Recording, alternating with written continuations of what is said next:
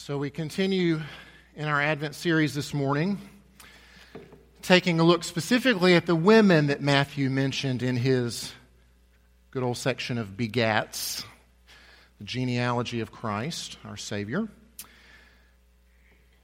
5 women in all.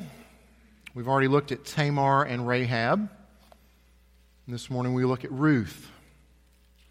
Next Sunday, coincidentally, we look at Bathsheba, who we will read about tomorrow, as Providence would have it, in our Trinity Together reading plan. Imagine that. I'd like to say I planned it all the way back when, but you know better. All right, so here's why we're doing this, though. Matthew is the author of a gospel, this account of the life of Christ. And a gospel is a funny thing. It's not a biography. It's way too selective to be a biography. It leaves out too much. It's selective in what it presents because there's a goal, there's a purpose. Matthew's writing this account because he wants to persuade the reader that after having read about this person that Matthew's writing about, Matthew wants you to believe the person. Matthew wants you to trust the person, to place your faith in Jesus. And so everything that Matthew does as a writer of his gospel is done with that purpose in mind. That we might read Matthew's gospel and we might believe, that we might trust, that we might place our faith in the one who came to rescue. And so Matthew mentions all the people that he does in this genealogy, men and women, because they help him accomplish his purpose. See, if he wants folks to believe and trust this rescuer that he's writing about, he places people in this genealogy to introduce this gospel. He places them and he chooses the ones that highlight both who the rescuer is and what the rescuer came to do. So this morning as we look at Ruth, the story of Ruth, we will see both of those things. More of who the rescuer is and more of how and why it is that we need rescue. And so that's admittedly a pretty narrow focus that we're going to bring to the story of Ruth this morning. There's so much more there in Ruth, but we're going to focus narrowly on that purpose. And as such, with the 4 chapters that are in Ruth, I've needed to narrow it down a bit. So I've picked a few verses out of each of those chapters, and I'll try to briefly fill in the gaps in between. And so as such, it doesn't really lend itself to me having you stand for the reading of God's Word, though hopefully all of our hearts would still give God's Word the same reverence that our posture is designed to reflect when we do stand. So as the book of Ruth opens, we find a family. A family that has fled the promised land, Bethlehem to be precise. They fled because of famine. There was no food. And so this husband and wife and their 2 sons flee to Moab. And they find food there. But they also find a whole lot of tragedy there. Soon after their arrival, the husband dies, leaving his wife, whose name is Naomi, a widow. The 2 sons would go on to marry local girls. They would marry Moabites. And about 10 years passes, and then each of the sons dies. And so this family is just overwhelmed by tragedy. 3 wives without their husbands, 1 mom without her 2 sons. So Naomi decides that it's time to return home to Bethlehem. She's heard that the famine has ended there. And her 2 daughters-in-law start to go with her, but she says, no, you need to stay. Remain here. Don't come with me. There's nothing for you in Bethlehem. There's nothing for a foreigner, and that's what you would be. There's nothing for a foreigner in Bethlehem. And so one daughter-in-law heeds this advice, and she turns back. But the other daughter-in-law, Ruth, does not. And so this is where we pick up our first section of verses, beginning in chapter 1. Verse 16, but Ruth said, do not urge me to leave you or to return from following you. For where you go, I will go, and where you lodge, I will lodge. Your people shall be my people, and your God, my God. Where you die, I will die, and there I will be buried. May the Lord do so to me, and more also, if anything but death parts me from you. So surprise, that's not about a marriage. Oops. Okay, it's about a mother-in-law and a daughter-in-law. Verse 18, and when Naomi saw that she was determined to go with her, she said no more. So the two of them went on until they came to Bethlehem. And when they came to Bethlehem, the whole town was stirred because of them. And the women said, is this Naomi? She said to them, don't call me Naomi, call me Mara, for the Almighty has dealt very bitterly with me. I went away full, and the Lord has brought me back empty. Why call me Naomi when the Lord has testified against me and the Almighty has brought calamity upon me? So Naomi returned, and Ruth the Moabite, her daughter-in-law, with her, who returned from the country of Moab, and they came to Bethlehem at the beginning of barley harvest. Chapter 2, verse 1. Now Naomi had a relative of her husband's, a worthy man of the clan of Elimelech, whose name was Boaz. And Ruth the Moabite said to Naomi, let me go to the field and glean among the ears of grain after him in whose sight I shall find favor. And she said to her, go, my daughter. So she set out and went and gleaned in the field after the reapers. And she happened to come to the part of the field belonging to Boaz, who was of the clan of Elimelech. All right, so Boaz, we meet in these verses, this relative of the deceased husband and father. And this man will give provision and protection to Ruth, and by extension, provision to Naomi as well. And Ruth is stunned by this kindness that Boaz shows to her. And so we pick up these three verses beginning in chapter 2, verse 10. Then she fell on her face, bowing to the ground, and said to him, why have I found favor in your eyes, that you should take notice of me, since I'm a foreigner? But Boaz answered her, all that you have done for your mother-in-law since the death of your husband has been fully told to me, and how you left your father and mother in your native land and came to a people that you did not know before. The Lord repay you for what you have done, and a full reward be given you by the Lord, the God of Israel, under whose wings you have come to take refuge. And so Boaz would go on to display even more kindness and even more generosity toward Ruth. And so the situation then for Ruth and Naomi is about as good as one could hope for, given all the things that have transpired in their lives. But Naomi is going to press for a little bit more. She wants more. She wants more for Ruth. And so she hatches a plan. She sets up this bizarre middle-of-the-night encounter between Ruth and Boaz. And Scripture is purposefully vague there. We're not really sure what all Naomi has intended here. But the plan is that Ruth will sneak up on Boaz while he's asleep. And so when she does, he wakes up, and we pick this up in chapter 3, verse 9. He wakes up and questions, I think appropriately so, who are you? And she answered, I am Ruth, your servant. Spread your wings over your servant, for you are a redeemer. And he said, may you be blessed by the Lord, my daughter. You have made this last kindness greater than the first, and that you've not gone after young men, whether poor or rich. And now, my daughter, do not fear. I will do for you all that you ask. For all my fellow townsmen know that you are a worthy woman. And now it is true that I am a redeemer, yet there is a redeemer nearer than I. Remain tonight, and in the morning, if he will redeem you, good, let him do it. But if he is not willing to redeem you, then as the Lord lives, I will redeem you. Lie down until the morning. All right, so it's a strange thing for us to understand in the 21st century exactly what's going on here. But with the survival of the family being so necessary, and we saw this a little bit with the story of Judah and Tamar.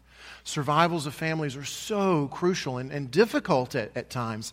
So there are laws in place that when a woman is widowed, there are other men who should step in and continue on a line for this family. And so Boaz isn't that guy. There's someone nearer, a closer relative of Elimelech's that should be. And so that's the one that Boaz is going to. He goes to this closer relative in question, and he says, hey, there's this land that you can buy. And the guy says, hey, that's great, I'll buy it. But then Boaz says, but you get a woman with the land. It's a package deal. And he says, ooh, not great. And he said, I can't do that. It would mess with my inheritance. So you take the land and her. And so there's this public ceremony with witnesses where this fellow officially relinquishes his rights to the land and to the woman who comes with the land. So Boaz promises to buy it in the presence of all these folks. And here's how the story ends. We'll read in chapter 4, beginning in verse 11. Then all the people who were at the gate, all these witnesses, and all the elders said, we are witnesses. May the Lord make the woman who is coming into your house like Rachel and Leah, who together built up the house of Israel. May you act worthily in Ephrathah and be renowned in Bethlehem. And may your house be like the house of Perez, whom Tamar bore to Judah, because of the offspring that the Lord will give you by this young woman. So Boaz took Ruth, and she became his wife, and he went into her, and the Lord gave her conception, and she bore a son. Then the women said to Naomi, blessed be the Lord, who has not left you this day without a redeemer. And may his name be renowned in Israel. He shall be to you a restorer of life and a nourisher of your old age. For your daughter-in-law who loves you, who is more to you than 7 sons, has given birth to him. Then Naomi took the child and laid him on her lap and became his nurse. And the women of the neighborhood gave him a name, saying, a son has been born to Naomi. They named him Obed. He was the father of Jesse, the father of David. What an amazing story. What a beautiful story of redemption and of love. We've got this beautiful hero here in Boaz who is so kind and generous.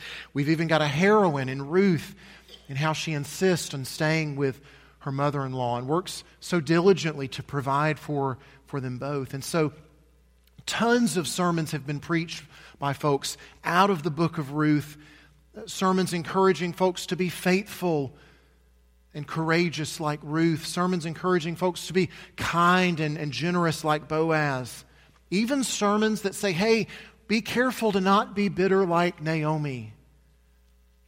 And all of those completely miss the point of this story. This story is about a Redeemer who ultimately points to the Redeemer.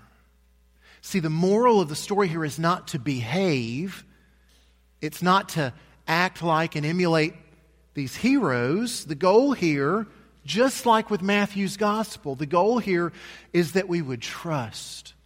The goal here is that we would believe. And so in all of these stories we're looking at from the genealogy, all of these women and the tales surrounding them, I've been saying that they help us understand who Jesus is better, and they help us to see why we need to be rescued and what it is that we need to be rescued from.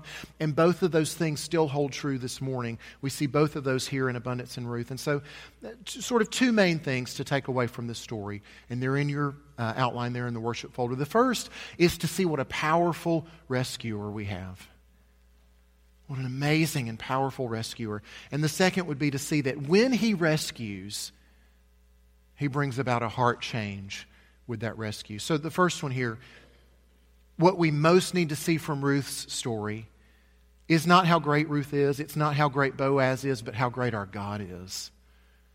Our God who took on flesh, our God who became a man, who left his throne in heaven to come and rescue us. So the story of Ruth shows us a rescuer who is powerful, one that's tenacious, one that's jealous and fiercely committed to our rescue. A rescuer who won't let anything stop him from rescuing those he wants to rescue, not even our bitter, rebellious, runaway hearts. Even those are no match for our powerful rescuer. And this is really, really good news for us. So I want you to consider Naomi just a minute. What a tragic story. Unimaginable loss and heartache. And this tragedy makes her bitter, right? In fact, she wants a legal name change. Right? She says, don't call me Naomi anymore. Naomi literally means pleasant. Don't call me that. Instead, change my name to Mara, which literally means bitter.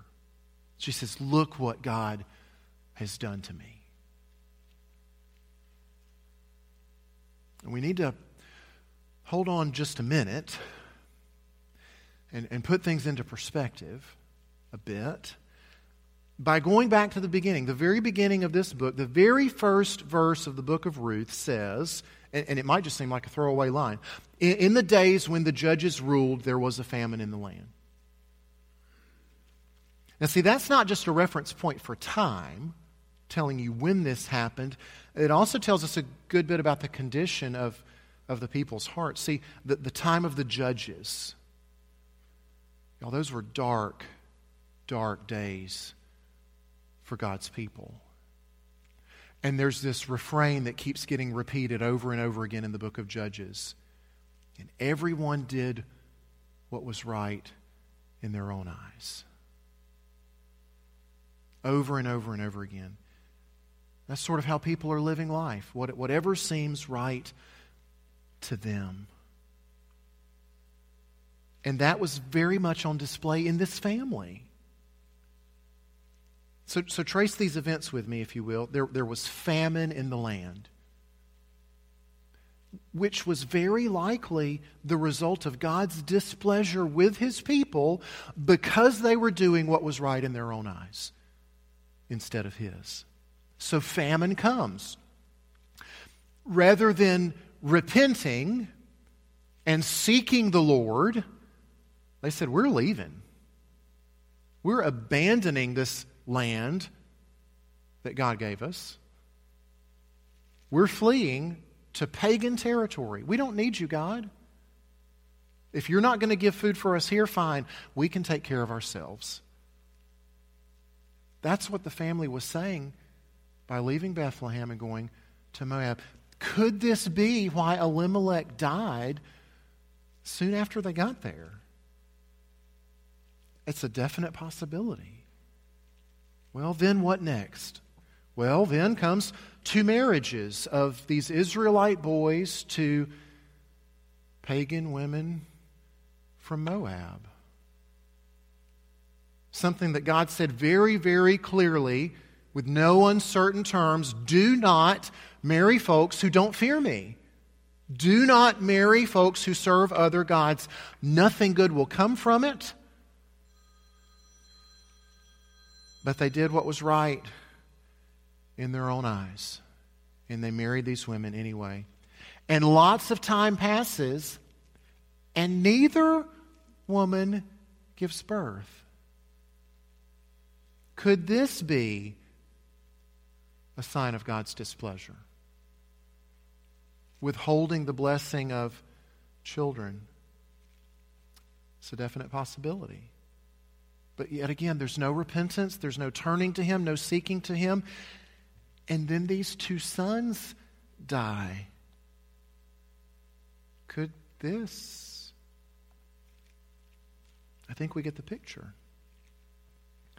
And so Naomi, Mara, is understandably bitter, but she fails to connect the dots. And see the root cause of the tragedy that leads to the bitterness. And y'all, herein lies the good news. The scandalously good news. That God doesn't wait for us to connect the dots. God doesn't require us to connect the dots in order to become worthy of rescue.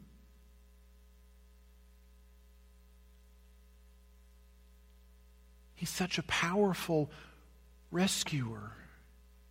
He won't let anything stand in the way of our rescue, even us.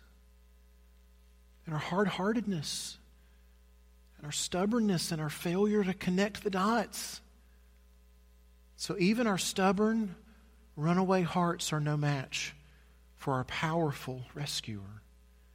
So that's the first thing we need to come away from the story of Ruth.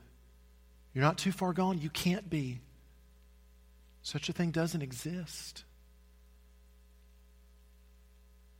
The other big thing we need to see about our powerful rescuer is his heart for the outsider.